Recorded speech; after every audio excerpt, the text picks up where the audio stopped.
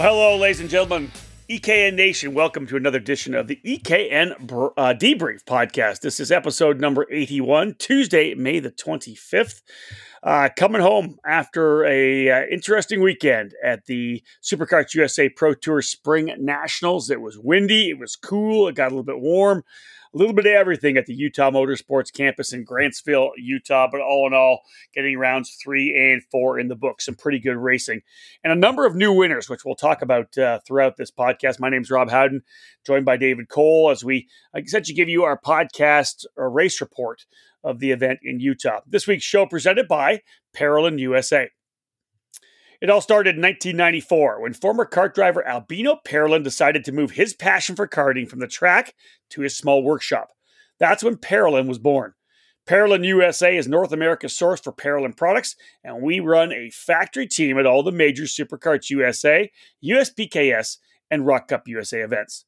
The Parolin chassis lineup for 2021 includes the Invader Shifter, the Le Mans Tag single-speed chassis for junior and senior drivers, and the 28mm Opportunity model for the cadet classes. Get on the chassis that's winning. Drive a Parolin. For more information, head to ParolinUSA.com. David, let's bring you in, man. We both flew home yesterday. It was an early morning getting out of the hotel, but all in all, a pretty good weekend at the Spring Nationals. We had some challenges in terms of being outside with our broadcast booth. The tower, of course, taken up by Superkarts USA's video marshaling system and all the officials they have part of the program. You and I were on top of a container for one day with rain threatening. On Sunday, we moved into the top floor of a stacker trailer. Definitely not ideal, but we were able to get things done and essentially get through the weekend. Yeah, electronics and rain don't mix. So that was the main concern for us moving on Sunday. When you get a 47% chance of rain, and it did actual sprinkle. We wanted to make sure that we weren't going to be interrupted for our broadcast and for those listening at home, because there's a good 100 to 200 people listening at home each weekend to our EKN live broadcast. So we want to make sure we keep them updated. We did have some technical issues trackside with where we were and the PA system that's in place. So we were able to overcome that and at least provide our live coverage not interrupted throughout the 2 days. So. PA issues, as you said, the system there at the track is significantly old, probably the same system from 2006. So we really weren't able to push much volume out over the PA as well, because we weren't actually inside the tower to use the actual PA in the tower. So it was a challenge for sure. We soldiered through it, got it done. The bottom line is the racing on track went through. It got done by the end of Sunday. We were able to provide the live broadcast, as you said. But again, this event taking place this past weekend, the Pro Tour Spring Nationals, the 11th running of the Spring Nationals, the 12th season of the Pro Tour, no 12th running of the Spring Nats, even though that was the very first race back in 2010, as there was not a Spring Nats last year. The canceled Winter Nats, and then, of course, the 6th race 2-weekend Summer Nationals in August. Summer Festival. I don't really count that the Summer Nationals. You can't really call it the Summer Nationals, right? Yeah. The 2020 season really is an asterisk, at least for the SKUSA Pro Tour, when you have 6 rounds of racing in 2 weekends at the same racetrack. So Agreed. It was a unique season of its own. I mean, you can't take away the championships that all the drivers earned over the 6 rounds of racing, because they were able to do that. But you can't call it a real Summer Nationals, because it truly wasn't what the Summer Nationals was. Indeed. Yeah. So it's again, back to the real life, back to what we do right now, 6 rounds over 3 weekends. And of course the best 5 count. So we saw a number of drivers here this past weekend, David, and we'll get into this when we get into the race report. There are people that didn't want to use their drop early. Well, they've already used it. Ryan Norberg being one. We'll talk more about that. But overall, Dave, we kind of touched a bit on the weather. I like your tagline here in our script: wind, and more wind. That's pretty much what happened all weekend. That was pretty much the story in terms of weather. You go to the desert and you expect warm and dry conditions. Dry, yes, maybe, aside from that little sprinkle we got, but it was mostly about the wind. And the strange thing about being in that area, you're essentially in the valley between 2 mountain ranges. the wind tends to shift direction. So it would come at us from the south during the morning. And especially Saturday, I think that's when we had that dust devil come roaring through the track and then right the paddock as well. Yeah. Right in the middle, right. It followed the start finish line. To be honest, yeah. Knocked over the flag stand there and sent some people running for cover. But that was when the wind shifted and it started coming in from like the northeast. So it's a strange area in terms of weather, and that even talking to the locals, they're like, yeah, we can't predict the weather. I mean, we just kind of go with what's provided to us at the moment and go with it. You could have 80 degree one day and again turn around the next day be 50 degrees and really windy like it was all weekend long in Grantsville. Yeah, just a very short and light sprinkle on Sunday morning. We saw the drivers and the teams for the X30 junior class coming up with the wet tires on the kart stands, wondering whether or not they would need to make the move. But the sprinkle came and actually ended up going away. So we didn't get any wet weather racing at all. David, let's take the opportunity right now to look at the numbers as well. Winter Nationals, 211 drivers. I know that we rolled for the Spring Nationals. I think the pre-entry was about 217. They did get a number of walk-ups, but they had a number of cancellations as well. I got some emails through from Paddy Kutcher just to tell me who wasn't actually coming. So a handful of people not able to get to the track, some due to COVID travel restrictions, but they did have some walk-ups. A total of 221 entries, all told, a pretty good turnout paddock-wise. Yeah, a solid number in terms of the conditions that obviously we're in with COVID regarding international drivers. Especially Canada, there's a lot of drivers that are not up to the quarantining rules and choose to stay home. So there's a lot of that going on. But to be able to be up at least 10 from what the Winter Nationals were, obviously it's a big difference in terms of distance between the two events. So the Winter Nationals more East Coast based, where this is a little bit more West Coast. So we didn't see a number of a lot of East Coast drivers actually attend, but it's been a long stretch of races from basically the beginning of January till now. Essentially 5 full months of racing from coast to coast, be it Florida and California, and now all the regional stuff and USPKS and other programs that are starting up. Just a lot of racing going on. Indeed. And if you actually look at the breakdown of the numbers, 2 categories with strong increases in numbers. Again, East Coast, West Coast, right? Like David said, East Coast, we lost some drivers from Florida, but we didn't have a lot of West Coast drivers or some of the West Coast drivers at New Orleans. So they kind of came out to this one. We went from 24 to 25 in micro, adding 1. 23 drivers in Mini Swift at the Winter Nats, up to 34 in Mini Swift, 11 improvement. 3 categories with more drivers, micro mini with 11 up, and the big improvement, as we said, in KA100 senior. Talked about this in the outlap. 48 drivers in total coming for KA100 senior for an increase of 18. Otherwise, David, really from East Coast to West Coast, just a couple of small drops in terms. X30 junior dropping 5, X30 senior down 6, but still 33. Masters down 1, still at 9. It was going to be 10. Travis Irving was a no-show, although he was on our pre-entry list. Pro shifter going from 16 down to 13. Master shifter from 12 down to 8. So kind of, and even KA100 junior David down just 1 to 29. So some minor drops kind of across the board, single digit, but those 2 big increases, Mini Swift and KA100 senior, making up the difference. Yeah, minor. So there was a lot of the drivers that were at the Winter Nationals that were at Spring Nats. So that's a good continuation. And we kind of talked about this in the outlap. I think it's going to be even bigger numbers at the Summer Nationals because it'll be the middle of the summer before a lot of kids go back to school. There's a lot of gap in between a number of races or the amount of races that'll be going on. Really, it's only regional racing now from essentially June all the way through the end of July. So I think, we could see the 230 to 240 mark when we get to Newcastle in August. But it's good to see that, as you said, a very minimal drop in those categories that we did have. And the boost that we saw in KA100 senior and Mini Swift helped to propel it, the total numbers ahead of the Winter Nationals. 221 total drivers at the SCUSA Spring Nationals in Utah. Folks, time to start talking about that. When we get back after this break, we'll do a quick jump into the Paddock Pass, and after that, we'll jump into the race report. Stay with us. More to come here on the EKN Radio Network.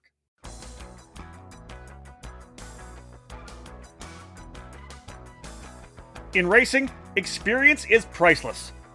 Franklin Motorsports is a leader in the karting industry with over 50 years of combined karting experience, and we can provide you with everything you need to go racing. With a large online product selection, select track support events, and a wide variety of shop services, Franklin Motorsports is your complete karting source. Check out our online store at www.franklinkart.com, where all our products are just a mouse click away. We're constantly adding to the growing product selection on the online store, and we ship daily to ensure products get to you quickly. We specialize in IAME engines, Tillett seats, ceramic products, Driveline branded products, Briggs & Stratton engines, OTK products, and of course, the championship-winning Merlin chassis. In our online store, you'll find a variety of items to fill your karting needs. Franklin Motorsports is also known for our wide variety of services and is home to Innovative Engine Works by FMS, our in-house engine service department. Frame straightening, kart prep, and dyno testing are all services offered regularly at Franklin Motorsports. For all things karting, visit franklinkart.com.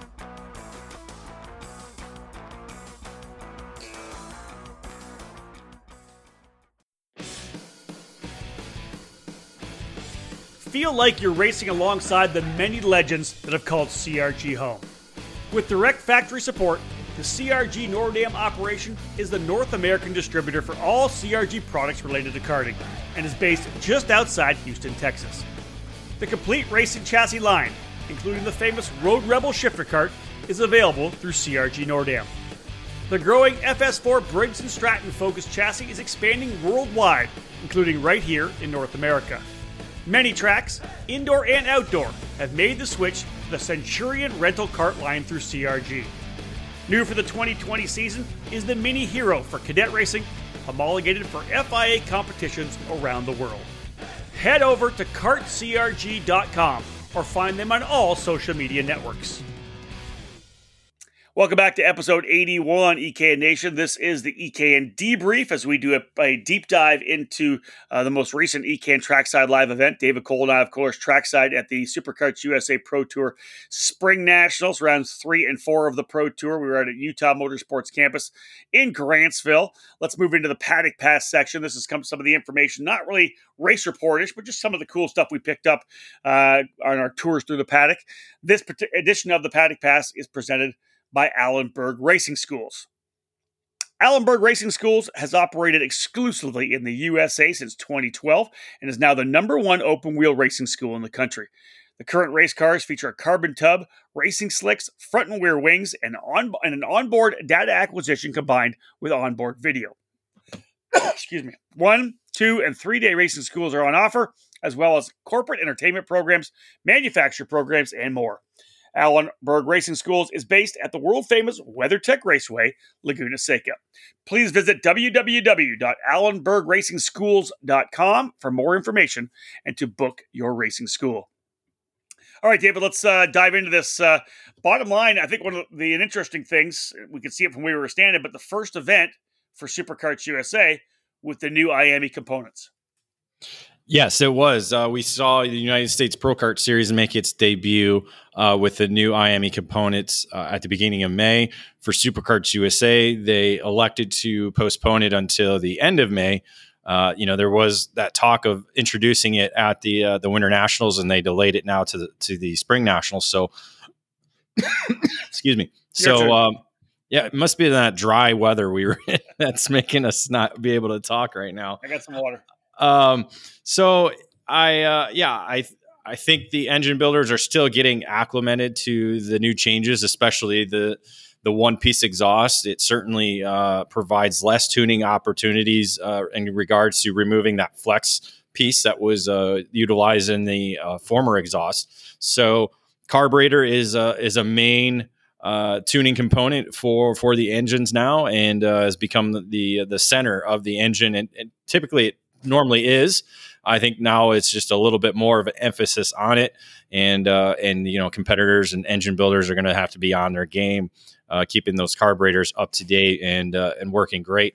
So aside from that, there are no really issues. It does sound like the single. I know you were able to get really trackside. You were kind of up in the booth and you had your headphones on. But it does have a little bit of a different sound. That's something I've noticed, with the USPKS event, and then here, kind of like when they get off the gas a little bit, it sounds like the header is off, but it's not. You get that kind of deep sound. So it does have a little bit of a deeper sound, I think. But overall, I think the competitors are enjoying it more so, and not having to deal with that flex component of the former exhaust. But again, it's still something we'll have to see as it goes along. And at least the good thing now is we're on the same page as the rest of the world. I think that's one of the major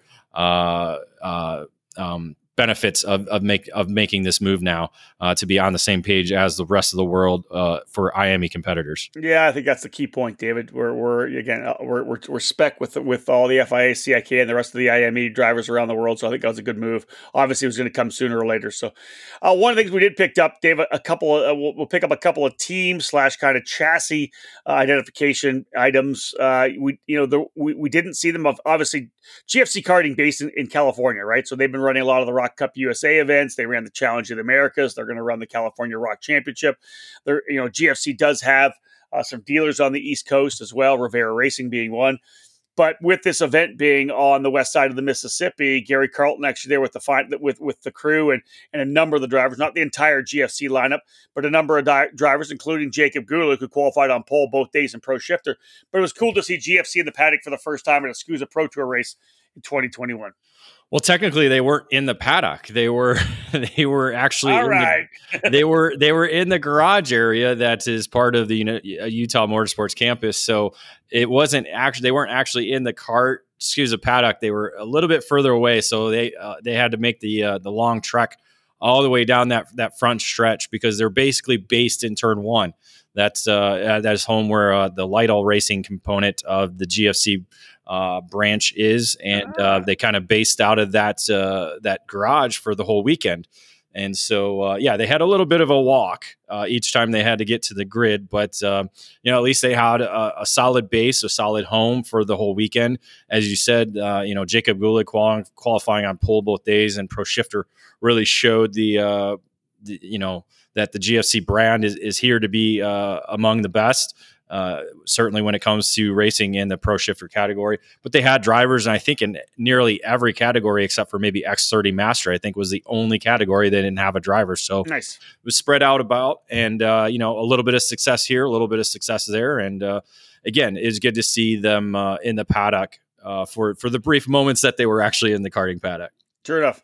Another one we kind of picked up on, Hardin Motorsports Group has expanded their program to include the Race Factory brand. Now, they've always had a pretty good relationship and have pit many times before with Race Liberanti. But, David, we saw Devin Smith Hardin on the Race Factory chassis in Pro Shifter. And I got to say, probably one of the best national level outings for Devin. He was running in the top 5 for a majority of the weekend. Yeah, had a little bit of an issue on Saturday, had the actual water hose clamp break as he was racing in the final on Saturday. Yep. Got him a little bit hot in the seat and had to escape the cart after that water hose came off the engine, but was able to bounce back and get into the top 5 on Sunday. But certainly, again, another component to the HMG group that is based out of Indiana. Again, they're kind of welcome to all chassis brands. They do the Comp Kart. They used to do the TB Kart as well. Now they're doing the Race Factory. They work with OTK products as well. I think they had a driver under there with OTK chassis as well. So again, a very multifaceted race team that is focused mainly on the shifters, but also adding in some cadet racers as well too. But again, it's good to have that kind of openness with race teams to kind of welcome everybody in. And a major point with the HMG program is the engine work that they do. A lot of the 175 drivers in the Pro Shifter and Master Shifter categories are using their power. So they've kind of gotten a hold of the 175 program really well, and a lot of drivers are utilizing that. Agreed. All right, folks, we'll go to another quick break. When we get back, time to jump into the race report. We'll talk about X30 Senior and Pro Shifter. That's next up here on the EKN Debrief. Winning takes top quality equipment, flawless preparation, experienced coaching, and passion. And at Team GFC, we live our passion. Developed by American karting champion Gary Carlton, the GFC chassis has become one of the newest brands to reach the top of the podium in North America. GFC has garnered victories and championships at all levels of the sport since its debut at the end of 2018. Shifter car drivers are at the front of the field running the GFC GT14 frame, and the SS31 has become a solid contender in tag and 100cc competition. Team GFC has arrive and drive packages available for all categories, including the mini and micro classes, utilizing the GFC RR5 Cadet chassis. These young pilots have the opportunity to be part of the Team GFC Young Driver Development Program. Learn from one of the best American karters with over 25 years of racing at the highest levels of the sport, offering personalized training on and off the track.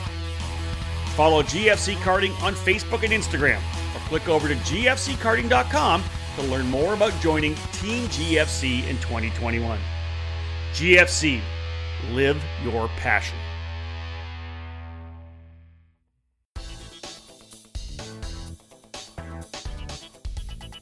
If you're searching for a program to elevate you in the motorsports ladder, Crosslink Competition is your next step.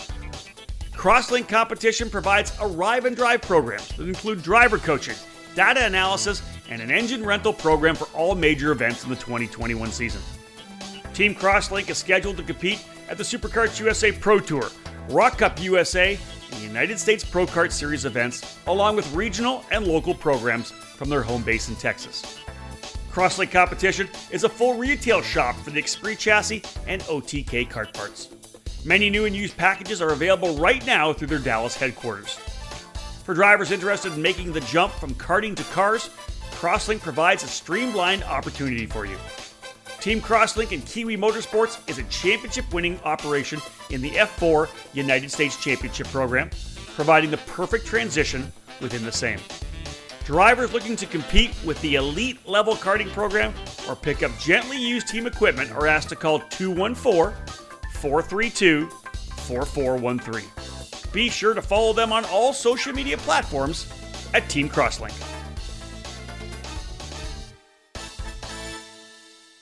Welcome back to our EKN Studios. Rob Howden alongside David Cole as we do our race report, our online audio race report of this year's SCUSA Spring Nationals, the event taking place in Utah Motorsports Campus, rounds 3 and 4 of the SuperKarts USA Pro Tour. Let's head into X30 Senior because it was a pretty badass weekend. A lot of great things happening. Here's your headline. Rawlson Performance Group sweeps X30 Senior with Norberg and Greenmeyer. Yeah, it was kind of the Norberg of 2019 that we saw on Saturday, aside from the qualifying where Hannah Greenmeyer was able to edge out Norberg for the fast time in qualifying. But Norberg came through in the pre-final and was able to get a victory there. That was in part due to a little bit of contact at the beginning of the race between Greenmeyer and Cole Morgan, which essentially took them out at the start. So Greenmeyer not able to utilize the pole position to her advantage, and Norberg did take advantage of their contact as he led wire to wire in the pre-final, and then once again got away quickly at the start of the main event to lead wire to wire in the 20-lap main event for his first victory on the Pro Tour since 2019. Yeah, he really kind of dominated the action there, didn't he? Made it kind of a bit of a stinker, but that's what Norberg does when he's on his game. 4.657 seconds the margin. A 1-2 finish though, David, for Rawlson Performance Group. Brandon Tyner, I think, is a young driver who is really kind of coming into his own, and I got to think we're going to see him win a Pro Tour race here pretty soon. Yeah, kept the wheels perfect on the weekend. Didn't make any mistakes. Obviously, certainly had the pace to compete for victory. Unfortunately, Norberg was just a little bit better in the early laps to kind of get away. But Tyner recording a solid second place, a good points day for him. Pretty solid battle for third spot at one point. Dante Yu ended up coming out with the position. Good for Dante with Phil Giebler racing on the Ricardo. I talked to him later on and he felt like he was really kind of back in his game. He's been doing some car racing here and there, so Dante really on his game on Saturday. Thomas Annunziata, a driver I continue to mention in our Outlap preview podcast because he's just been impressing me all year long. He ends up P4. Hannah Greenmeyer, David, coming from deep in the field after the issue in the pre-final. She's able to get her way up. Crossed the line actually in fourth spot, but had a pushback bumper penalty. Yeah, pushback bumper dropped her one position, thankfully. Again, it's time, not position that Supercars USA utilizes. So only one position lost for that pushback bumper. But again, a solid drive, basically coming from last in the pre-final. I think got herself up to 16th in the pre-final and then made her way up to crossing the line in fourth in the main event, but eventually finishing fifth. Did you say it was position? I thought Scusa did time wine. I thought it was 3 seconds and 5 seconds for Scusa. That's what I said. They don't do position. Oh, position. They do time. Yeah, exactly. They do time because if it was position, it probably wouldn't have been one position. It would have been either 2 or 3. True enough. Depending on, again, different series has different rules. Some are position, some are time. Scusa is a time penalty, thus only losing one position for the pushback. Hard charger, and we'll go through the hard chargers in the categories with enough drivers. Jake Drew, David, on the Tony kart for RPM for Ryan Perry Motorsports, started 30th, and he was fun to watch. I kind of picked up on his run through the field quite a bit. 22 positions, 30th up to 8th. Yeah, amazing drive for him. Again, drew the shoe. He's pretty good at being able to knife his way through a field. Only got one lap completed in the pre-final. I'm not quite sure what happened there. I'm assuming possibly contact or maybe mechanical, but able to get through. 22 spots in 20 laps. That's pretty solid. Moving on to Sunday, Norberg again out of the gate, super strong. Ends up getting the win in the qualifying run. Pre-final, though, David, was pretty interesting. Norberg led from the get-go. Greenmeyer able to slip by with Trey Brown. Let me stop you there. Norberg actually got pushed back to third at the start of the pre-final. I actually just watched the video, so he led for the first 3 corners. Yeah. That's what I'm talking about. saying on the okay. I know. I'm just let me finish. He led coming at the first couple of corners and then lost the spot. I got that. Yes. I got that. That's what I just said. Brown got by as well. I actually just watched his. I'm not sure if you've seen his in-car video. Right. Yeah. He actually posted it to social media, and I watched the whole thing. It sounds like Norberg was having some trouble based on some of the comments with the carburetor. The engine really wasn't running good out of the gate. I don't know. I didn't speak to him on that. I'm not quite sure. That's what's on the YouTube video. So he had trouble with it. Finally got it to come back in. That's when he rolled back up on the 2 drivers. Gotcha. And he was rolling up quick on him. They were kind of shuffling a little bit, so that kind of helped him. But he had a solid pace, and it looked like he had the time to kind of sit back and kind of buy his time to be able to get by 1. And maybe eventually 2, but Greenmeyer went for a move into turn 1 to get around Brown, and Norberg went to follow through with a late braking move, and just didn't quite measure up the space between Brown and the apex, and made contact with Trey, essentially sending both of them off into the dirt and out of the race. So that was not the best calculated move by Norberg. Again, in looking at the notes that Ryan put up on his video, he essentially shows those first laps right up to the contact. He actually went back to 4th at one point as Oliver Calvo slipped by. He was able to get back by Calvo, but David just said he got into the corner, misjudged it a bit, locked the rear brakes up, and when he did that, the kart rotated a bit and got into Trey. And I guess he went over and apologized to him. Tough to see. And listen, the bottom line is this. That wasn't something you'd normally see out of a Norberg, especially coming off a big victory on Saturday.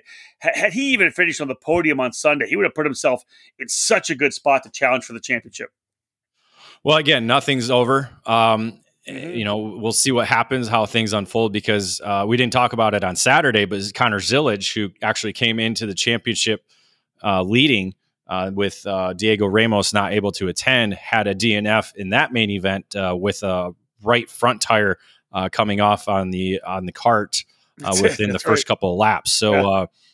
So yeah, again, a very uncharacteristic move by Norberg. Again, just sized it up a little bit incorrectly, and as you said, kind of locked it up a little bit too hard, and the cart got away from him.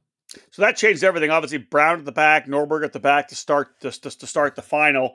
David, in the final, it was a pretty good battle up front. I think I enjoyed watching this kind of the way it all kind of dialed in because Hannah Greenmeyer's up there scrapping. Brandon Tyner was in there as well. I believe Tyner took the lead at one point. But in the end, it was cool to see Greenmeyer really start to step things up late in the race. Yeah, she seemed like she had the want and the need to be out front. She's had those pushback bumper issues before, and it looked like every time she got shuffled back to either second or third, she looked for a way to attack right away, and that was one of the key components, I think, for her race. Tyner certainly had the pace to be up front and lead the way along with Cole Morgan. So it was, and then you had 4 other drivers sitting right there, kind of waiting and buying their time, trying to figure out, okay, when am I going to get to the front? Well, and the crazy thing was, Greenmeyer got to the front, then Tyner got into second, and that's when things started getting crazy and behind. Morgan was battling with Thomas Nepfu from PSL Karting on the Burrell. I think Nepfu made a pretty good move to be able to get into third, I think, at that point. They're coming out of turn 10, coming into turn number 11. Morgan, with Nepfu in the inside of the track, Morgan was trying to find a way by and kind of got into him in the back. They made a little bit of contact, and then the contact continued all the way around, David, to the outside of turn 11 to 12. And they both ended up off the racetrack to the right side, and that really allowed both Tyner and Greenmeyer to get away. So the last couple laps were going to be unchallenged. Yeah, essentially Morgan kind of drove over the left rear of Nepfu, and as you said, continued on and went off of the racetrack, and a little bit of extracurricular activities occurred following that contact on the track. A little bit more contact occurred after. Yeah. You were there. I didn't get a chance to see it. I think you said there was some flipping of carts over, that kind of a thing. Essentially, they had some words with the helmets on. Yeah. And then Nepfu went over to Cole Morgan's cart and decided it didn't need to be on its wheels, and picked it up from the nose and kind of flipped it right over onto its seat and steering wheel. So that kind of pissed Morgan off a little bit as Thomas tried to get his cart refired. He ran over and ripped the coil right off the engine. And from there, a little more shouting. And it looked to me like Cole Morgan actually pushed the head of Thomas Nepfu. And then once the officials got there, they kind of were separated after that. So all right, then. A little bit of argy-bargy, a little bit of fisticuffs, a little bit of, kind of things you would see old school days, pulling the spark plug wire off. That's old school. I believe it was a dirt oval race where we saw a guy pick a cart up and flip it over, but that time there was an actual driver in the cart. That's true. So this time there was no driver in the cart when it was flipped over. Here's the thing. In the end, folks, Brandon Tyner took the lead. Greenmeyer able to take it right back from her teammate. Then she's able to hold on the last couple laps, ends up winning by 0.2 of a second. So we'll start with that. Obviously a huge victory for Hannah Greenmeyer. She's been trying so hard to get that first big SKUSA Pro Tour win. Got the on-track victory at the Winter Nationals, but the pushback bumper moved her backwards. No pushback this time. She becomes the first ever female driver to win on the SuperKarts USA Pro Tour. And I can go back as well to the SKUSA Pro Moto Tour. I don't think we've ever had a female winner at the Supernats or any of a SuperKarts USA national event.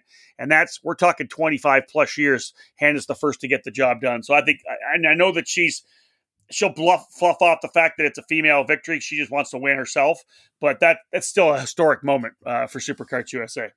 Yeah, and that's fine. It's she just wants to be a driver. She wants to be one of the drivers that are out there, which is good. But when you look in terms of history, and again, we're trying to make karting the most inclusive sport out there. We have females all over the country racing from the club to regional and national level. And you think about some of the female names that have been in the sport.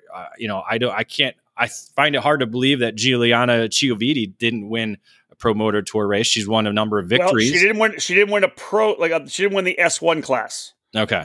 She had won in the S2 category. But she has a win. Okay. On the Pro Moto Tour. Yeah. She never won an S1 race. She won an S2 race on the Pro Moto Tour. Yeah. Because again, yes, X30 senior is a headline category. So I give you that, but we're talking no categories, we're talking no categories. Have we seen a female driver in the Pro Tour win a race? So that's, we have Ashley Rogero. She's won a number of races in WK, USPKS, and other programs, never able to win a Pro Tour.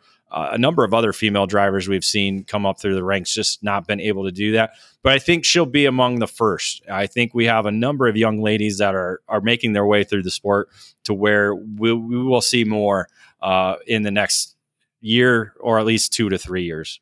I'm glad you brought up Julianne Chioviti and Ashley Rogero, because you're obviously two of the absolute superstars in terms of female racers in karting within whatever ranks. SCUSA doesn't matter. Both those drivers impressive. And of course, Sabre Cook, she won the S2 championship on the Pro Tour, but didn't get a race win that year as well. But I think you're right, David.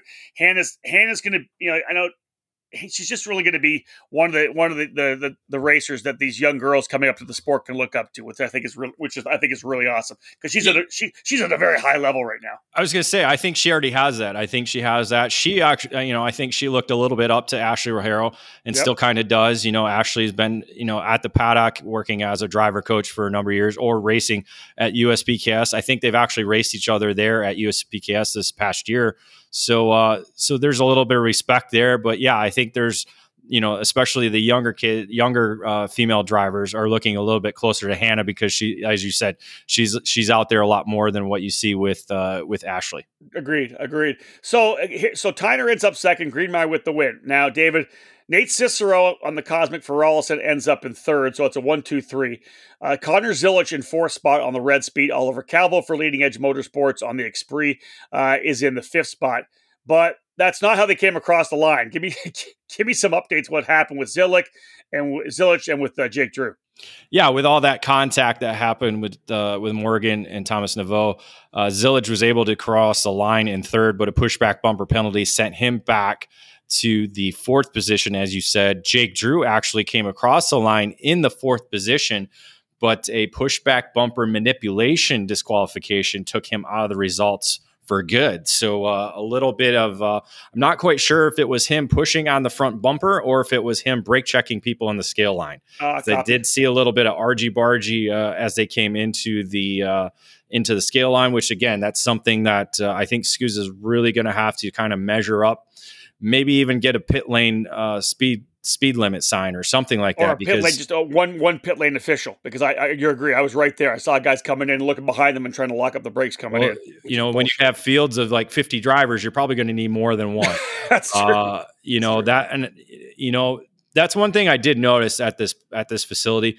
Drivers were coming into the pit lane extremely fast, especially after the race or after, say, qualifying or coming off the racetrack, whether, being pissed off about something or not.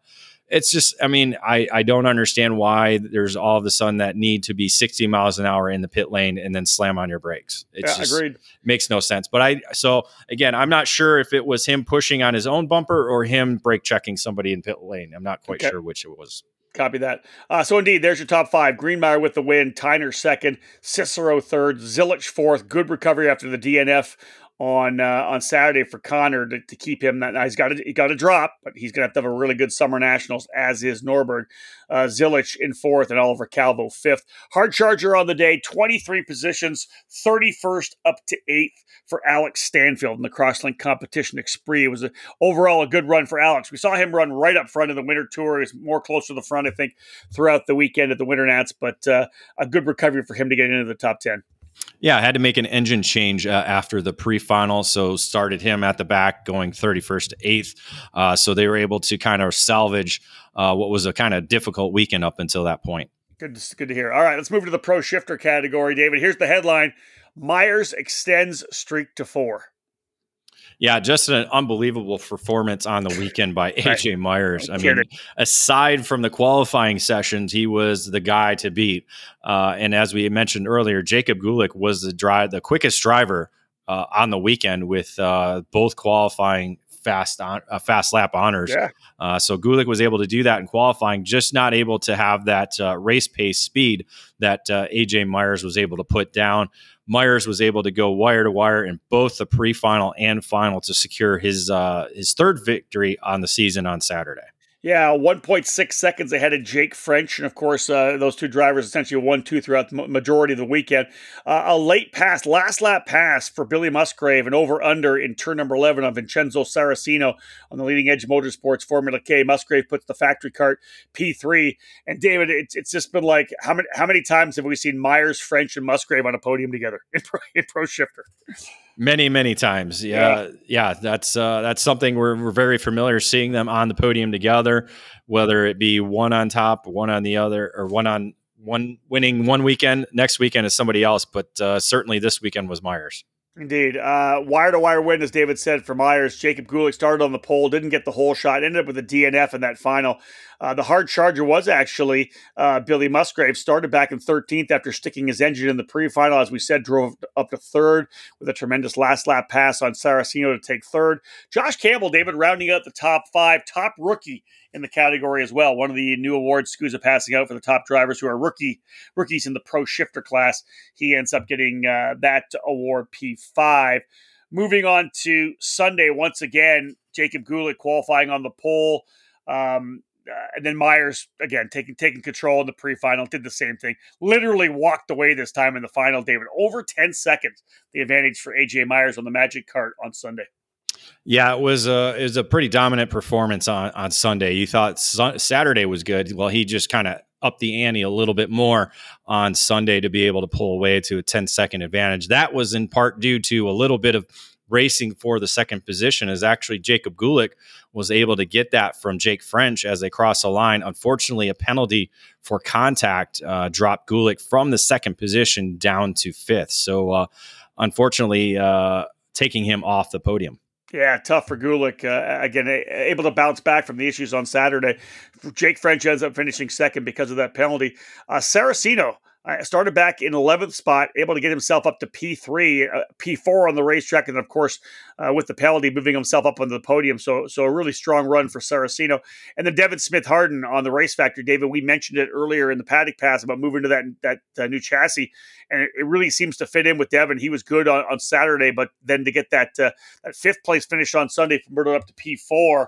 All in all, I got to think he's going to call this a good momentum weekend moving forward to the Summer Nationals. Yeah, it helped end a difficult weekend on a high note. So certainly carry the momentum moving forward for the summer months. Kind of looking at the engine side of things, because again, we have KZ and 175 on Saturday. If you look at Myers and French were on KZ engines, both on the TMs, with Billy Musgrave on the 175, Saraceno and Campbell on KZ engines as well. So KZ taking 4 of the 5 on the top 5 on Saturday. Sunday, Myers and French and Saraceno on KZ. So top 3 there for the KZs, with the 175 on Devin Smith-Harden, with a KZ on Gulick. So again, 4 out of 5 on the KZ engines. Yeah, it's interesting because obviously the top drivers in the sport, you look at a Myers, a French, and a Musgrave. They're, Myers and French rather. They're on that KZ. And of course, PSL Racing just recently announcing a more official program with TM Racing. So not surprising to see those guys up front. Another commercial break, folks. When we get back, again, this race report. I don't think I rolled it out. I'll have to do that when we get back. This race report brought to you by Kart Republic and Kart Sport North America. Let's do it right now. The Kart Republic is here, and it just keeps on winning. Kart Sport North America is the country's importer and distributor for the Kart Republic chassis, and as a leader in the American karting community, they focused on providing stability for the sport and quality products and service. The Kart Republic senior and junior chassis are on fire, and so is the Mini Kart, which has won in SCUSA, USBKS, and WKA competition. For more information, contact Kart Sport North America, where they offer top quality products, winning brands, and professional driver development services. All right, folks, stay with us. When we get back, KA100 Senior, X30 Junior, and KA100 Junior. That'll be the next classes that we will dive into here on the Race Report. Are you ready to step up your game? If so, joining the Rawlson Performance Group is the obvious choice to take your racing to the next level. Industry-leading driver development is provided by our staff of multi-time national champions, Super Nationals winners, and Team USA members. And at the same time, RPG continues to be a national level powerhouse race team. Our goal is to help you raise your game and win races. We work with all age groups, and we're focused on developing cadet and junior drivers who are ready to take the next step in their racing program. Rawlson Performance Group has set a new standard with our in-house engine program, AVP Engines, headed by Alex Vincent. AVP has become the benchmark in both IAME and ROC competition.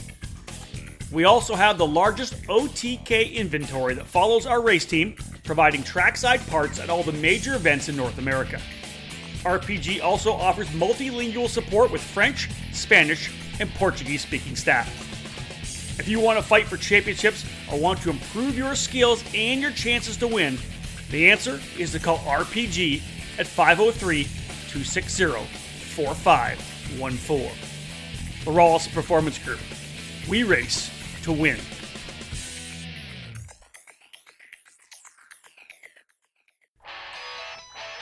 If the dream is IndyCar, set your target on the Road to Indy presented by Cooper Tires. Our ladder system is designed to take drivers through 3 rungs of competition. The first step is the Cooper Tires USF 2000 Championship, which features a carbon tub Tatis chassis, 180 horsepower, and a paddle shift sequential gearbox. Boost the USF 2000's output to 250 horsepower for the Indy Pro 2000 program, the second rung on the road to Indy. Add in increased grip and more aero downforce, and the Tatis PM18 becomes an incredible training machine.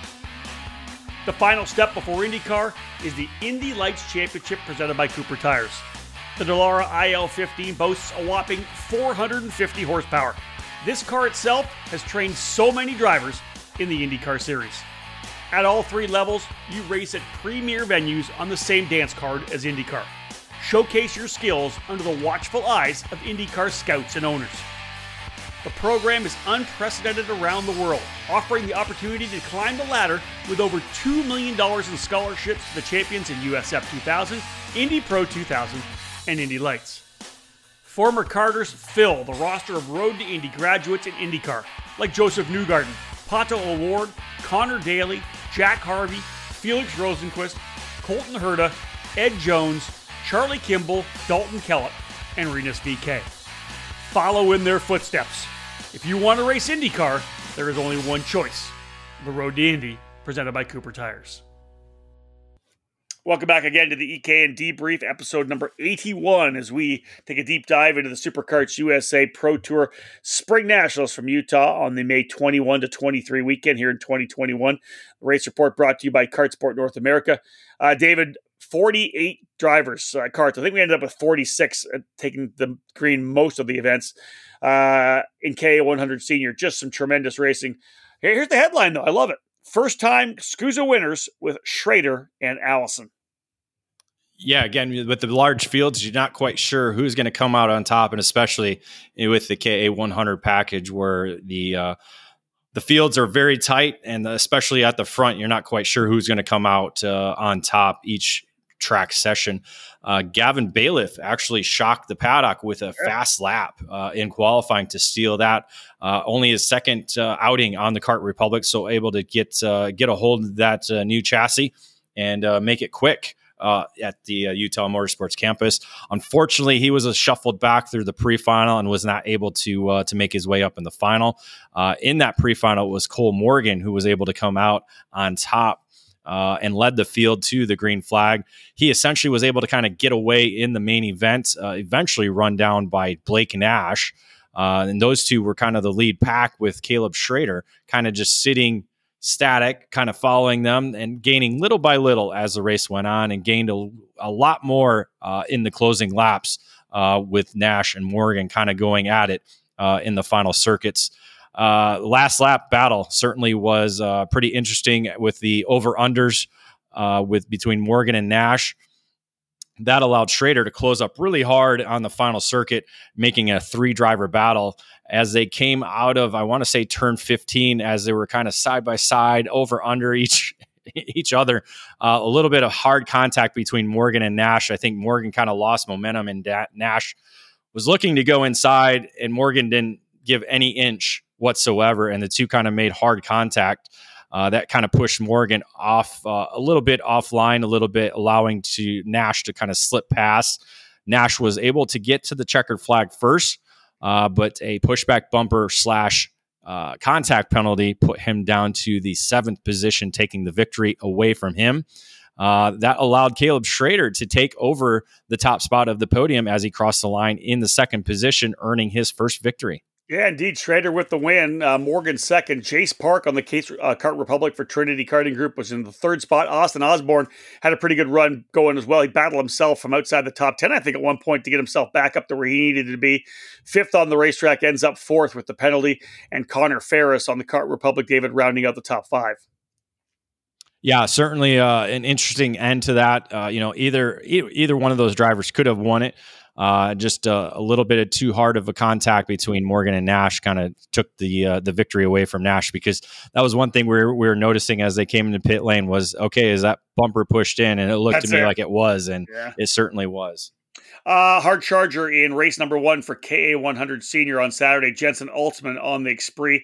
25 spot improvement, started 46th, able to drive his way up into 21st. So dead last, up into almost the top 20 for Jensen Altsman. David, let's go to Sunday. And out of the gate, it's interesting to see the way it kind of develops for the next day. Nolan Allison for Rawson Performance Group on the Cosmic qualifies P1. Yeah, qualified on P1. Wasn't able to come through with the pre-final victory. That was actually Blake Nash able to score the win there, but Allison kept it close. And it was actually Nash, Allison, along with Macy Williams and Josiah Tracy making up the lead group, as those 4 were able to break away from the pack. Macy led, Nash led, Allison led. Right. Basically, all 3 of them led. I think Josiah Tracy was just kind of sitting there buying his time, waiting for something to happen, and was sitting there in 4th for most of the race. Eventually, Allison was able to secure the top spot by lap 15, and then from there was able to hold off all the charges and challenges by Nash and Macy Williams to end up crossing the line first for his first SCUSA Pro Tour victory. Yeah, big run for Nolan Allison. I kind of first saw him make that big push to the forefront at the Winter Series this year. Congrats to Nolan. Nash gets 2nd, Macy Williams 3rd on the EOS chassis. Josiah Tracy, as David mentioned, was really biding his time back there. It seemed like he was just kind of waiting to see how it was all going to play out, but just wasn't close enough to capitalize on any of the incidents that happened. And then Jace Park, David, rounding out the top 5. Yeah, I think he was going to try and make a move at one point, like I want to say with 2 laps to go, and it didn't quite pay off and lost a little bit of a gap to Williams, but a solid 4th place finish for him. Yeah, it was one of the corners, turn 11, which is coming out of the hairpin, the right-hander, back to the left-hander. It's kind of 11 and 12. If you made that move to the inside, excuse me, to try to potentially get that, but you couldn't get the pass done, you just lost so much ground coming out of the corner, Dave. We saw lots of drivers do that, right? Maybe not quite decisive enough on an overtake attempt, and you end up having to have a couple more laps to kind of get back up into the fight. Yeah, it's a very rhythm racetrack. You have to keep that momentum building, especially in the KA100 engine. Yeah, very, very true. Hard charger on Sunday for KA100 Senior. Austin Osborne talked about his run into the 4th spot on Saturday. He ends up starting 27th and powers his way all the way forward to 6th. A really good run for Austin, David. Yeah, it was a large pack that he was able to kind of get out in front of. He got away for a little bit, and it looked like they were going to close in on the last lap, but he was able to hold them off and cross the line in the 6th spot. Let's move to X30 Junior right now. Again, talking about the Spring Nationals, the 3rd and 4th rounds of the Pro Tour for SuperKarts USA at Utah Motorsports Campus. Here's your headline for X30 Junior. Garcia and Morgan grab first wins of 2021. This category really had some great racing, very heated racing, but pretty much clean for the most part. Just a number of drivers that were in the mix all weekend long. Carson Morgan, the defending series champion, ended up coming out with fast time in qualifying, but it was Max Garcia who was able to win a pretty heated pre-final victory or pre-final race. Garcia on the pole position was able to get away early in the main event with Caleb Gaffera able to join him out front. They were able to kind of break away a little bit. Unfortunately, Caleb's kart kind of faded a little bit and wasn't able to keep pace with Garcia. That essentially gave Garcia a clean run to the checkered flag as he was able to stretch it out to a 6.6 second advantage for his first victory in X30 Junior. Yeah, it became more of a battle for the second spot as he was able to pull away. Like you said, Gaffera kind of fell a little bit into the clutch of everyone else. Morgan was in the middle of the scrap. Jack Jeffers was in there. Noah Baker, Chase Hand. How did it all end up finishing? I think Baker was the driver who ended up P2. Yeah, Morgan actually crossed the line in second, but a 5-second penalty for contact dropped him down to fifth. That moved Noah Baker up into the second spot. Chase Hand on the RPG Cosmic into third, and then Gaffera. Oh, actually, it was Jeffers crossing the line third behind Morgan, but a pushback bumper penalty to him dropped him out of the top five. So that moved Hand up to third, Caleb up to fourth, and then Corson Morgan finishing fifth. Yeah, a lot. Again, how they come across the line, not always the way that they're going to finish for sure. So it's Garcia with the win, Baker second, Hand third, Gaffera and Morgan rounding out the top five. Hard charger Lainey Benjamin started 22nd. She was able to get her way up into the 10th position. So we talked about Hannah Greenmeyer a bit. We've already talked about Macy Williams. Here's Lady Benjamin as well, coming into the top 10 in X30 Junior. A lot of really talented young female racers in the SuperKarts USA program. In her SKUSA Pro Tour debut, if I recall correctly. That's it, exactly that. David, we saw good speed out of Carson Morgan on Saturday, qualified on pole, backed it up again, qualified pole again on Sunday. Yeah, and again, a heated pre-final, a lot of racing for position, and in that race, Jeremy Fletcher was able to come away with the win in that race. And then again, great fight early on. A number of drivers in the lead group, kind of back and forth. Eventually, and you called it on the mic, Morgan was able to get out front. And then when they started fighting behind him for second, that essentially gave him the victory within, I want to say it was about 4 or 5 laps to go. Yeah. When they started really fighting heavy for that second position, essentially allowing Morgan to just kind of slip away from their grasp and drive away to a 3.7 second margin of victory at the checkered flag. If people were listening to me on the broadcast, they're probably like, what's going on with Rob? Because I literally was just floored by the fact that with 5 laps to go, they honestly all just said, yeah, you know what? We'll just give this to Morgan. We're going to fight ourselves, because the amount of the moves that they were making, dive bomb moves into the hairpin, into turn number 11. There's no way they were going to have momentum coming out of those corners to be able to try to get back to him. So he was able to stretch away, like we said, 3.765 seconds ends up being, David, the margin.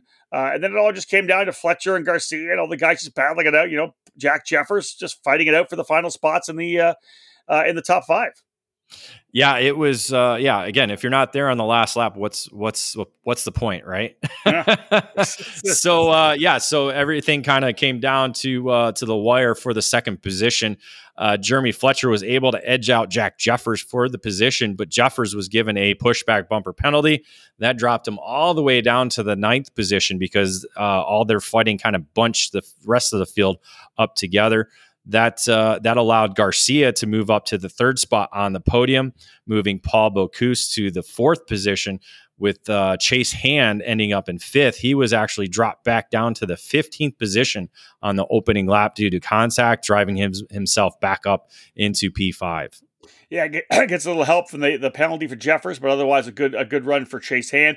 Hard charger on the day for the main event. Frankie Mossman on the comp kart started 21st up into the 10th position. So a 10 or 11 position improvement for Mossman. Pretty good run for him. Although, again, starting deeper in the field makes things a lot tougher. David, go. Oh, sorry, go ahead. That's great. Let's go to KA100 Senior or Junior. Here's the headline for KA100 Junior. Many of the same names. Morgan and Jers come away with victories. Yes, many of the same names, but a few that were only running the KA Junior category that were able to find a little bit of success on the weekend, or at least land themselves on the podium.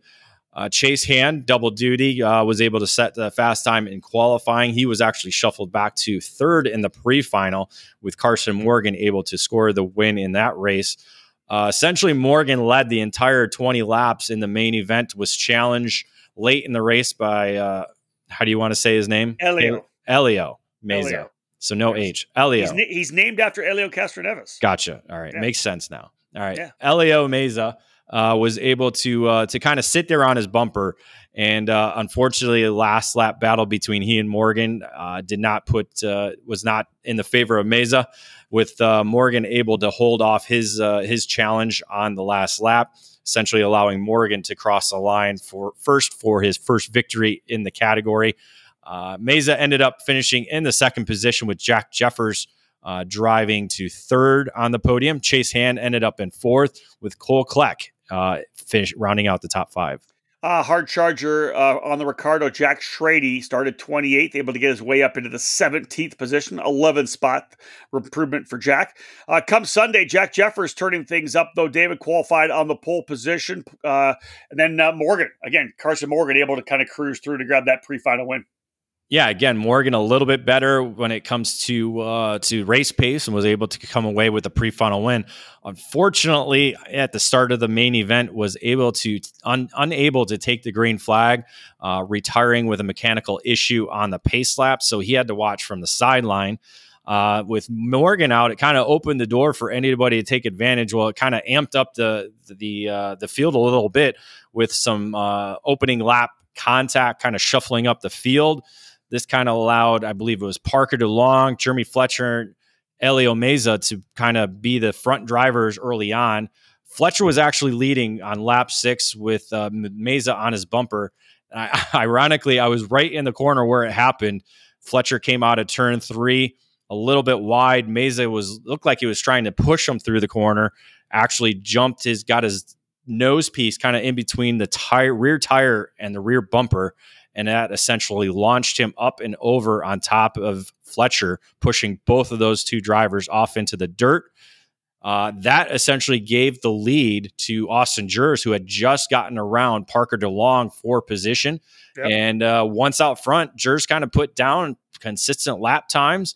Again, fighting behind him for second certainly helped his cause, as Jers was able to drive away and earn his first SKUSA Pro Tour victory by 1.4 seconds. Yeah, big win for Austin, 1.435, the margin of victory. Jack Jeffers coming home second. Graham Trammell up into third, another one of the Rawlson Performance Group drivers on the podium. Cooper Auclair, David, P4, ends up with the Hard Charger Award as well. Started 15th, gets into the top 5, P4 for Auclair on the comp cart. And Parker DeLong, you mentioned him earlier, ends up P5 on the day. Yeah, again, the opening lap contact and then, more contact later in the race certainly helped Auclair get a number of positions. But once he got up into the 4th position, held that pretty strong ahead of Parker DeLong. Another quick break in the action. We get back. Our race report brought to you by Kartsport North America. We'll continue. We'll cap it off with X30 Master, Master Shifter, Mini Swift, and Micro Swift.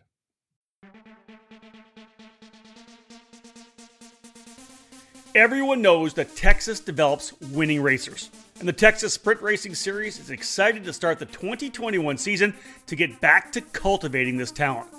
The first combined SKUSA and IKF series has been running since 2015 and was started as a grassroots effort to bring family racing back to Texas, has exploded into the largest regional series in the southern region.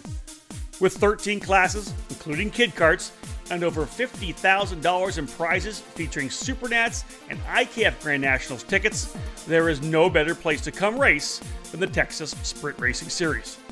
This year's lineup starts with the winter warm-up at NOLA Motorsports on March 19th to the 21st. The second round, the spring roundup at NTK, will take place on April 16th, 17th, and 18th. Next up will be the summer shootout at Speed Sports on June 11th, 12th, and 13th.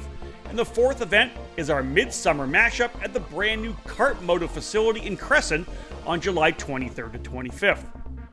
Our fall finale brings us to another new for us track at Amarillo Kart Circuit on September 10 to 12. As always, our end of the year banquet dinner and raffle will be held on Saturday night of our final event in Amarillo with a free meal and lots of incredible prizes. We hope to see you join the TSRS family. For more information, head to TexasSprintSeries.com.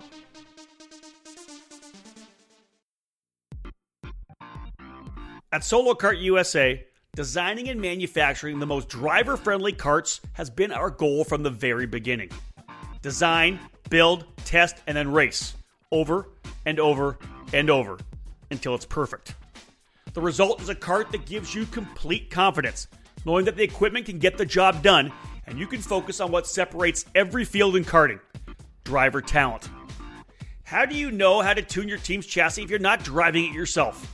At Solo Kart USA, we drive our own karts and we race regularly. Solo Kart is our program, and we race what we sell.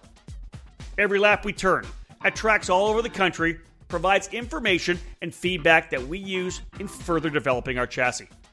After 4 years of dedicated testing and competition, our Solo Kart USA program is exactly where we want it. It's ready for you. Louis Westover put our Solo Kart SK2 on the X30 Senior Podium at the opening round of the SuperKarts USA Winter Series in January, topping 50 other drivers. And our own Adam Pettit followed suit with a second-place finish in X30 Master. Check out www.solokartusa.com to learn more and break away from the pack. Welcome back to the EKN Radio Network, our debrief podcast, our race report of the 2021 SuperKarts USA Pro Tour Spring Nationals from Utah Motorsports Campus in Grantsville, Utah. My name's Rob Howden, joined by David Cole. We were trackside all weekend long, and our trackside coverage, of course, brought to you by Cooper Tires. Kart Sport North America, David, presenting our race report today. Let's go to X30 Masters, 9 drivers in total. But the great thing is a really kind of focused group of 4 uber-talented veteran drivers who battle it out all weekend long. Here's your headline: Peterson helps title chase as defending champ Johnson returns with win. Yeah, as you said it, basically a 4-driver fight all weekend long. Saturday looked to be the elder of the drivers to be the driver to beat, with Billy Cleveland, the 63, you said? 63 years old. Leading the way in qualifying and the pre-final. Main event time, though, Cleveland led early until Peterson was able to charge forward from the 3rd position, getting by both Matt Johnson and Cleveland to essentially take the lead and drive away to a 1.5 second advantage. Johnson ended up finishing 2nd ahead of Cleveland to round out the podium. Mario Barrios, who finished 4th, he was the 4th contender in that lead pack, ended up unable to get by either Johnson or Cleveland at the end there. Ian Kudenchez finishing 5th on the FDM Comp Kart. Well, yeah, let me just update you on that battle for 3rd, because I remember keying on it. I'm getting old. I don't remember everything, but I remember this one. Obviously, Barrios was running 3rd till the very final lap, and Cleveland was able to do an over-under. Mario kind of did the little block move to the bottom of turn 11, and it was really just a perfect over-under for Billy Cleveland on the final circuit, able to slip through. He goes to P3, Barrios in 4th, and Kuntis, as you said, rounding out the top 5. Not a lot of drivers in the field. Matt Johnson ends up being the hard charger. He had a bit, I can't remember, David, do you remember what happened to him in the pre-final to go back to 6th? Yeah, it was a penalty. I'm not sure if it was a bumper-related penalty or if it was a contact penalty, because the pre-final was a little bit heated. All 4 of those drivers, because I know that Jess Peterson in the pre-final was trying to get by Mario Barrios and never was close enough to quite get by. Mario was coming across on him, and a little bit of contact here and there, like you said, David. Pre-final was a little more heated than usual. Rolling into Sunday, though, all Matt Johnson, top all 3 sessions, qualified on pole, won the pre-final, won the main event. Yeah, that's essentially the story. Good to see the defending champion back, and was back to his normal self, back out front on Sunday after that Saturday warm-up, I guess, race, because he hadn't been in the kart in a few months. So, great battle between Barrios, and Peterson, as Cleveland was a little shuffled back a little bit early on in the main event, so wasn't able to be part of the lead group in the main event. But a great 3-driver battle. Barrios led at one point. I want to say Peterson was right there, but I don't think he led, because Johnson kept taking it back away from Barrios anytime Mario went up to the lead. So a good battle for them. Peterson, I think, tried to get that 2nd position, but just couldn't quite get around Barrios. So the 2 championship contenders there finishing 2nd and 3rd. Yeah, this is going to come down to Jess Peterson and Mario Barrios. Obviously, Matt Johnson not in NOLA Motorsports Park. Neither was Cleveland. And the drivers that actually battled him, Danilo Ramalho, who was one of the quick drivers at NOLA, didn't come this way. So really, it's going to come down to these 2 drivers scrapping it out for the championship at the Summer Nationals. Moving into Master Shifter now. Here's your headline: double up for Musser in Utah. Yeah, Musser likes to gamble, at least play cards. And I think he needs to work on his starts a little bit more than the gambling. So, he was shaking his head. He was shaking his head a couple times. Yeah, wasn't he? He was not great off the line, and he was not great in qualifying as we all expected. Vincent Cassart was able to set fast time on Saturday's qualifying session, running quicker than Musser. He led a couple of laps till Musser took over and won the pre-final. But was pretty good in the Saturday main event launch as he was able to go wire to wire for a 3.8 second advantage over Cassard. Really, the battle was for third with Skitchy Barnes sitting there in third at the start, but eventually was run down by Ben Schermerhorn, who ended up taking the third position. Anthony Stifler rounded out the top five. On Sunday, Musser qualifies on pole, wins the pre-final, but again, doesn't get off the line well. Was super slow getting off. And again, watching him shake his head a little bit, David, we can talk about how this thing shook down. Cassard was leading in the pre-final, but DNF, so he had to start at the very tail of the field. So really, the entire complexion of that race from Master on Sunday happened all on the start, essentially. It did. Again, this time Musser wasn't able to get off the line, kind of very similar to what he did on the pre-final. That allowed Barnes to kind of jump out to the lead. And the way they did the Pro Shifter and Master Shifter at the same time was the same green flag, but a little bit of a gap on the front straightaway between the two classes for the start. Unfortunately, the Master class was able to run down the back markers in the Pro division right away within the first couple of corners. So that essentially gave a little bit of bumper to bumper effect for those up front in the Master class. And unfortunately, Skitchy Barnes was a victim of that as he was kind of held up by the Pro Shifter back marker. A little bit of contact from Cassard as they were in turn 15. That looped Barnes around and essentially took him out of the race. A little bit of contact pushed the side pod up into the engine, and Supercarts USA eventually pulled him off with a meatball flag after he got going. So that gave him a DNF, not a good way to keep himself in the title chase. All that contact, however, allowed Musser, I think, who was third at the time, able to get by both of them and escape with no injuries or no harm, and was able to lead the way to a wire-to-wire finish, winning by 11 seconds. Cassard was actually the second driver to the line. He was able to continue after the contact with Barnes. He did finish second, but got a penalty for contact. That dropped him to third, moved Ben Schermerhorn up into second position. Anthony Stifler was good throughout the entire weekend. He ends up finishing in the fourth spot, fifth on Saturday, fourth on Sunday. And Robert Fuge on the Esprit, capping up the top five. Cassard did get the hard charger, started eighth, like I said. An amazing start for Cassard as he was able to get by Musser. That's why he was the one that was battling with Barnes on that opening lap when they had the contact. He started eighth, ends up in third after a DNF in the pre-final. So even with the penalty, still the hard charger.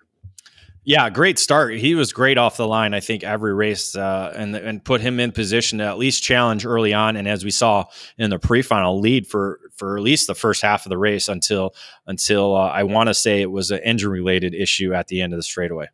Here is the Mini Swift headline for this category. Iliff grabs career first as Vid Montien puts early stamp on title chase. Yeah, Saturday, able to see a driver earn his first victory in the Mini Swift category. It looked like it was going to be Jensen Burnett on the Parolin USA machine. Jensen was able to set fast time in qualifying and come away with a pre-final win. He led early on, but it was Iliff and Vid Montien who were able to kind of draft past Burnett, and eventually Burnett lost the draft from the top two. So it was just a two-driver battle on the last lap. Essentially went down to the wire, a little bit of this, a little bit of that between the last couple of corners, but it came down to a drag race to the line with only 9 thousandths of a second separating the top two, with Jack Iliff scoring his first victory in the Mini Swift category, edging out Enzo Vid Montien. Yeah, overall, it was a great race. Vid Montien got a good run out of the final corner, pulled alongside, and just came up short of the line. Good for Jack to get that victory. Diego Ardide has kept himself in the championship fight as well. A podium finish for Diego. Jack's brother Oscar finishing in the fourth spot, and Burnett, who was good all day, qualified on pole, won the pre-final. He ends up in the fifth position. Hard charger from 32nd all the way up into 15th. Ryan Gianetta on the Burrell Arc. David, 17 spot improvement. Yeah, nearly won a lap as the mini Swift category went 18 laps Indeed. for their main event. So nearly one position each lap. On Sunday, all Enzo Vidmontien in terms of the final positions each session qualified on pole, won the pre-final, and actually was able to pull away to a 3.7 second win. Vidmontien wire to wire on the day, David, but really it was what he was able to do in the opening lap in the main event on Sunday. Literally just jumped out to the lead. They kind of scrapped behind him a little bit, and I want to say he had like about a 1.3 second gap 2 or 3 laps in. He already had built the gap he needed, left everybody else to battle behind him. Yeah, that was a deciding factor, was the opening lap, and nobody was able to work together and run him down. He was solid all by himself out front and was never put a wheel wrong. And as we said, winning both races in NOLA and now winning a third on the year essentially puts an early stamp on the title chase. When you're only counting five of the 6 rounds and you got 3 victories already, and a second. And a second. It puts you in a good title chase position for entering in the Summer Nationals. I'm going to throw this out there, and of course, I'm sure you'll pull the points out once you get your points spreadsheet dialed in to be ready to go for the Summer Nats. But Enzo's going to need maybe if he gets a top 5, he's going to lock it in on Saturday. That's the thing, right? He's with the drop, he's only going to have to take one of his results from the weekend. So obviously, a good position for Enzo Vidmontien. Yeah, I mean, looking at the championship points going into the weekend. He had a 65 point advantage over Jack Iliff. So Iliff picking up the victory on Saturday certainly helps. And then he ran into the podium second on Sunday. So it's not over. There's no doubt about it. Nothing's over. But the 3 victories certainly helps. So Iliff may need to pick up 2 victories at Newcastle in order to succeed Vidmontien in the top position in the points. So the margin, again, the official margin, 3.734 seconds. Enzo Vidmontien with the win in the Mini Swift class on Sunday. Jack Iliff coming home in second. Ben Mayer on the Nitro Kart got himself back up into the fight on Sunday. He was third. Oscar Iliff, another 4th place finish for him. Back-to-back P4 finishes. And Asher Osteen was the driver who was in the fight throughout the entire weekend as well. Hard charger in the Sunday race, Johnny Stamps for Nitro Kart, 14 spots, started 34th. Able to work his way into the top 20. I want to say it's been since the D'Orlando brothers maybe that we've seen brothers finishing that close together in the same category. So interesting. You're right. It's pretty cool to see, Jack and Oscar running so close together like that. Obviously, I think that it's helping Oscar to have his little brother in the category, and is actually stepping Oscar's game up a little bit, because we know he was mostly a mid-packer racer last year. So to come away with 2 top 5 finishes, certainly a strong weekend for Oscar. Hey, let's go to Micro Swift to cap off this edition of the Race Report. Again, talking about the SuperKarts USA Spring Nationals from Utah. Here's Micro. Headline: First-time winners with Murphy and Serratapon. It was a good micro field throughout the weekend. A little bit of chaos on Sunday. We'll talk about that a little bit later. But for the most part, really good racing all weekend long that we've seen all season long in the Micro Swift category. Augustus Toniolo was the driver to beat early on, setting fast time in qualifying and winning the pre-final. Unfortunately, he kind of got shuffled back on the last lap, was leading a majority of the main event. Had Tristan Murphy, though, however, on his bumper. Looked to be in position to win. Unfortunately, Murphy was able to pull the trigger and get around him. And I want to say the two kind of were trying to do the over-under through turns 11 and 12. And Toniolo just got a little bit of the bad end of the stick and got bogged down big time as Murphy was able to get by. That allowed Murphy to drive away to the victory, his first at the SCUSA Pro Tour. Unfortunately for Toniolo, Lucas Palacia and Alessandro Truchot were able to get by him to steal podium positions, as Augustus ended up finishing in 4th. Yeah, first podium for Lucas Palacio of the comp kart. You talked about Truchot in there, Toniolo and Cortez. Hard charger, Phaeton Saradpan. And remember that name. We already talked about it in the headline. Saradpan started in 13th, able to get up to P6 in the Kart Republic. David, he ended up being really I'm going to say probably the star or one of the primary stars on Sunday. Murphy came back after the win on Sunday or on Saturday to get the pole position, but Saradpan able to get the pre-final victory. Yeah, was able to get the pre-final victory. I'm going to look and see where he started. I want to say it was second. Actually, no. Where's his name? I can't find it. Did he start that far back? Where did he go? I got it right here. Where did he start? Started in 15th. Oh, and what, on the pre-final or on Sunday? Yeah, started 15th in the pre-final. Got himself all the way up into the win. So moved up 14 positions with fast laps of the race. So amazing drive. Got into 7th by the opening lap. That's what it was. So both the pre-final and the final had a little bit of chaos at the start. I want to say even before the green flag officially waved, with drivers getting together right at the starter and in turn one as well. So a lot of contact that kind of shuffled up the field, both in the pre-final final. So I think Saradpan was able to take advantage of that in the pre-final and work himself back up the front, up the field, and was able to score the victory in the pre-final. So that essentially gave him the pole position in the main event, with Murphy tagging along with him. Those two were able to kind of get away from the rest of the field and settle it between them two. And it was essentially a last 2-lap battle between those two drivers. Yeah, it ended up being the final, the closest finish of the day. We talked about the 0.009 win for Eilif over Vidmontier. This one ended another drag race to the line, David. 0.006 of a second. Saradpan able to get that victory over Murphy. Yeah, a great photo finish and a great first victory for Saradpan. Murphy nearly picking up the double, but good to see him running up front now and adding just two more contenders into this micro field, because we saw a couple drivers not in attendance, including Isaac Malka and Keelan Harvick. So you add him, Tony Augustus, who finished third on Sunday, Ashton Moon finishing fourth. He's just there. He's going to be one of those drivers that might be adding a first victory to his resume. And then new to the field, Sebastian Cortez adding another 5th place position. So another new name at the front of the field in the micro division. Yeah, a couple of good finishes for Augustus Toniolo for sure. Obviously, finishing in on Saturday, finishing in 4th spot, 3rd on Sunday. He's definitely going to be in the championship fight before this is all said and done. Lucas Palacio, 2nd place on Saturday, had some kind of an issue in the pre-final. Started back in 22nd, but he was able to drive up to 6th spot. Not bad for 7 years of age. 16 positions on Sunday for Palacio. Yeah, one of those drivers that was in the opening lap wreck on the pre-final. Copy. There you go.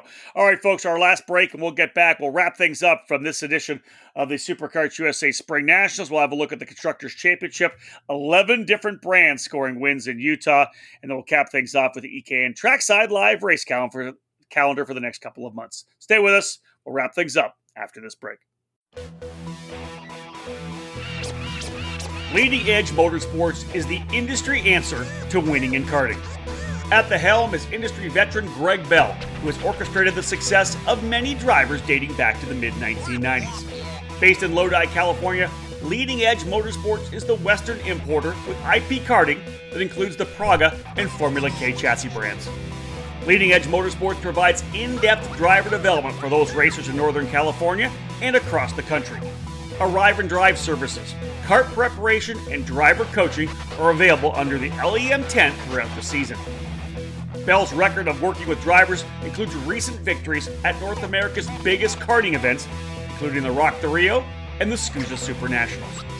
Greg Bell's knowledge for building engines spans 2 decades and is now under the Mega Power branding, providing a reliable engine service and tuning knowledge. No matter the chassis brand, choose Mega Power to get to the front. Click over to leadingedgemotorsports.com for more and find them on social media to stay connected. At Leading Edge Motorsports, winning never gets old.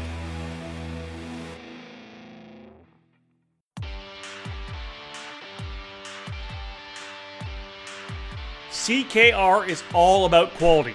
And CKR USA is where you can get your hands on these winning chassis in the United States. It's the CKR Barracuda 32 mil shifter cart chassis, the 100cc focused Stingray. These are two popular models contributing to the success of this thriving brand. And CKR USA is where you'll find carts, parts, and everything you need to go racing. Delivering the latest innovation in kart racing technology, CKR carries its own distinctive frame design. Made from hand-selected material, CKR kart chassis combine the highest grade tubing and hardware, ensuring first-rate standards of production. CKR USA has a large footprint in the US karting market and continues to grow rapidly throughout the country. Fully homologated chassis have been proven by top-notch performances from coast to coast in North America. CKR has stood on top of the podium in Superkarts USA and F-Series competition, as well as kart clubs around the country. The podiums and championships will continue to pile up in 2021. CKR USA is now in its 6th year of business, and we're adding new authorized dealers and support centers for the chassis line. Visit ckr-usa.com or call 208-384-KART and go CKR Blue. Welcome back to this edition, episode 81 of the EKN Debrief, our race report podcast from the Superkarts USA Pro Tour Spring Nationals at Utah Motorsports Campus this past weekend, May the 21st to 23rd. David, let's wrap things up here right now. Very cool, like we said, a lot of first-time winners this particular weekend at the Spring Nationals. Yeah, a lot of first-time winners, as we just mentioned, too. In micro alone, we had 2 in the KA100 senior division. A couple others picking up victories for the first time in their respective categories. So a lot of first-time winners on the Pro Tour. Yeah, Hannah Greenmeyer, of course, being one of them, and a lot of them coming out of the Rawlson Performance Group tent with Caleb Schrader and Nolan Allison as well. One of the things you and I didn't have time to be able to stay for, but Superkarts USA did a fuel test on Monday. A couple of teams staying to test fuel and to see how the engines handle that new potential fuel. Yeah, we'll have to wait and see what Superkarts USA tells us about the test. We'll get with some of the teams. I believe Rawlson Performance Group, possibly Leading Edge Motorsports, and a few others in attendance. I believe I want to say it was all with X30 engine power plants. One thing that we'll be looking for, folks, is David, I've talked about it a little bit, David. After this third and fourth round, the championship chase, more formed, right? We kind of figure out which drivers are going to be in the fight when we go to the Summer Nats, especially if you're a driver who has not had a bad race yet. A guy like Orion Norberg and Connor Zilic, they've both had their drop, essentially. They both DNF'd one of the races this past weekend. Those without DNFs going in with a lot better positioning. But like you said, David, you never know what happens. It's so easy to get caught into a couple of incidents and do 2 DNFs at the Summer Nats and find yourself on the outside looking in. Yeah, I think the Micro Swift category is going to be fun to watch because a number of drivers up front there. But like you said, X30 category, X30 senior category, drivers with drops already. I think Brandon Tyner is going to be the driver leading the championship when we go into Newcastle. Again, we'll talk about that more in our Outlet podcast before that race weekend. But aside from Pro Shifter, I think a lot of the championship chases are up for grab. Yeah, agreed. Let's have a look at the Constructors' Championship. I mentioned before the break, 11 different brands scoring race wins, but a pretty solid weekend all told for the OTK brands as they end up with 9 total. Yeah, Cosmic leading the way with 4 victories, as you mentioned, X30 Senior, 2 victories there, along with the 2 victories in KA100 Senior. So they lead the brands with 4 victories. Tony Kart grabbing 3. 1 in KA100 Junior, 1 in X30 Junior, along with Mini Swift, Magic Kart, and Burrell Art with 2 victories apiece. And then Ricardo Kart, EOS, Red Speed, Kart Republic, Will Power Kart, Nitro Kart, and Bennett all earning 1 victory. All with one win. And again, 11 brands in total. All right, folks, let's have a look at the EKN Trackside Live race calendar presented today by the Alan Rudolph Racing Academy. If you want to improve your results, it's time for professional instruction and coaching at the Alan Rudolph Racing Academy. Located at the state-of-the-art Speed Sports Racing Park just north of Houston, the Alan Rudolph Racing Academy offers custom coaching programs for newcomers and experienced racers alike. Train with a champion with over 30 years of racing experience to get proven results. Get ready for the big races by training with the best. Reserve your dates now by calling 866-607-7223. Now, David, you said this at the very beginning of the podcast. So we get ready to wrap things up right now. All that national racing that happened, the Winter Series, the 3 different Winter Series, USPKS, SCUSA Winter, all that racing through the first half, for the first 5 months of the year. All of a sudden now it's club and regional time, right? Because when we look at the EKN Trackside Live calendar, of course, our Trackside Live program brought to you by Cooper Tires, we got 2 races. We got nothing in June, 1 in July, and 1 at the start of August. The middle of August right now is what we're looking forward to. We only have a couple of trackside dates over the next couple of months. Yes, it's the focus on regrouping, getting some sleep, getting the carts and all the everything ready and to go for the summer months. But yeah, majority of the racing now, a number of one-off events in the month of June and July. But really, the focus is now to kind of regroup and re-energize each other, themselves, and the race teams. Get some testing done. Reintroduce yourself to the family. Yeah, maybe a little vacation here or there, and stuff like that. As we get ready to our next event on July 9th through the 11th at for the United States Pro Kart Series, heading back to the SeaTech Manufacturing Motorplex at Road America for the Badger State Grand Prix in Elkhart Lake, Wisconsin. From there, David and I'll be back together August 13th, 14th, 15th for the final round of the SuperKarts USA Pro Tour Summer Nationals. Newcastle, of course, seems to be the home of that event. Newcastle, Indiana. We look forward to getting there for another amazing event. We'll find out which drivers come away with the national number 1 plates for the 2022 season. Otherwise, David, those are the events on the schedule. We just wrapped up the Spring Nationals.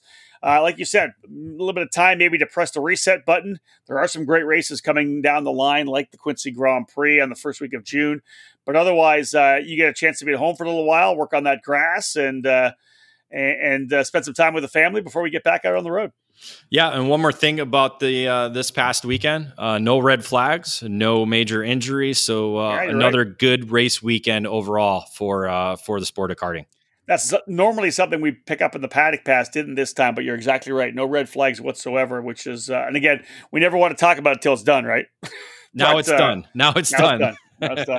All right, David, thank you so much, buddy. We are wrapped up here, folks. Episode number 81 of the EKN Debrief. That was your full race report on the SuperKarts USA Pro Tour Spring Nationals, the 11th running of the event. 3rd and 4th rounds of the SuperKarts USA Pro Tour.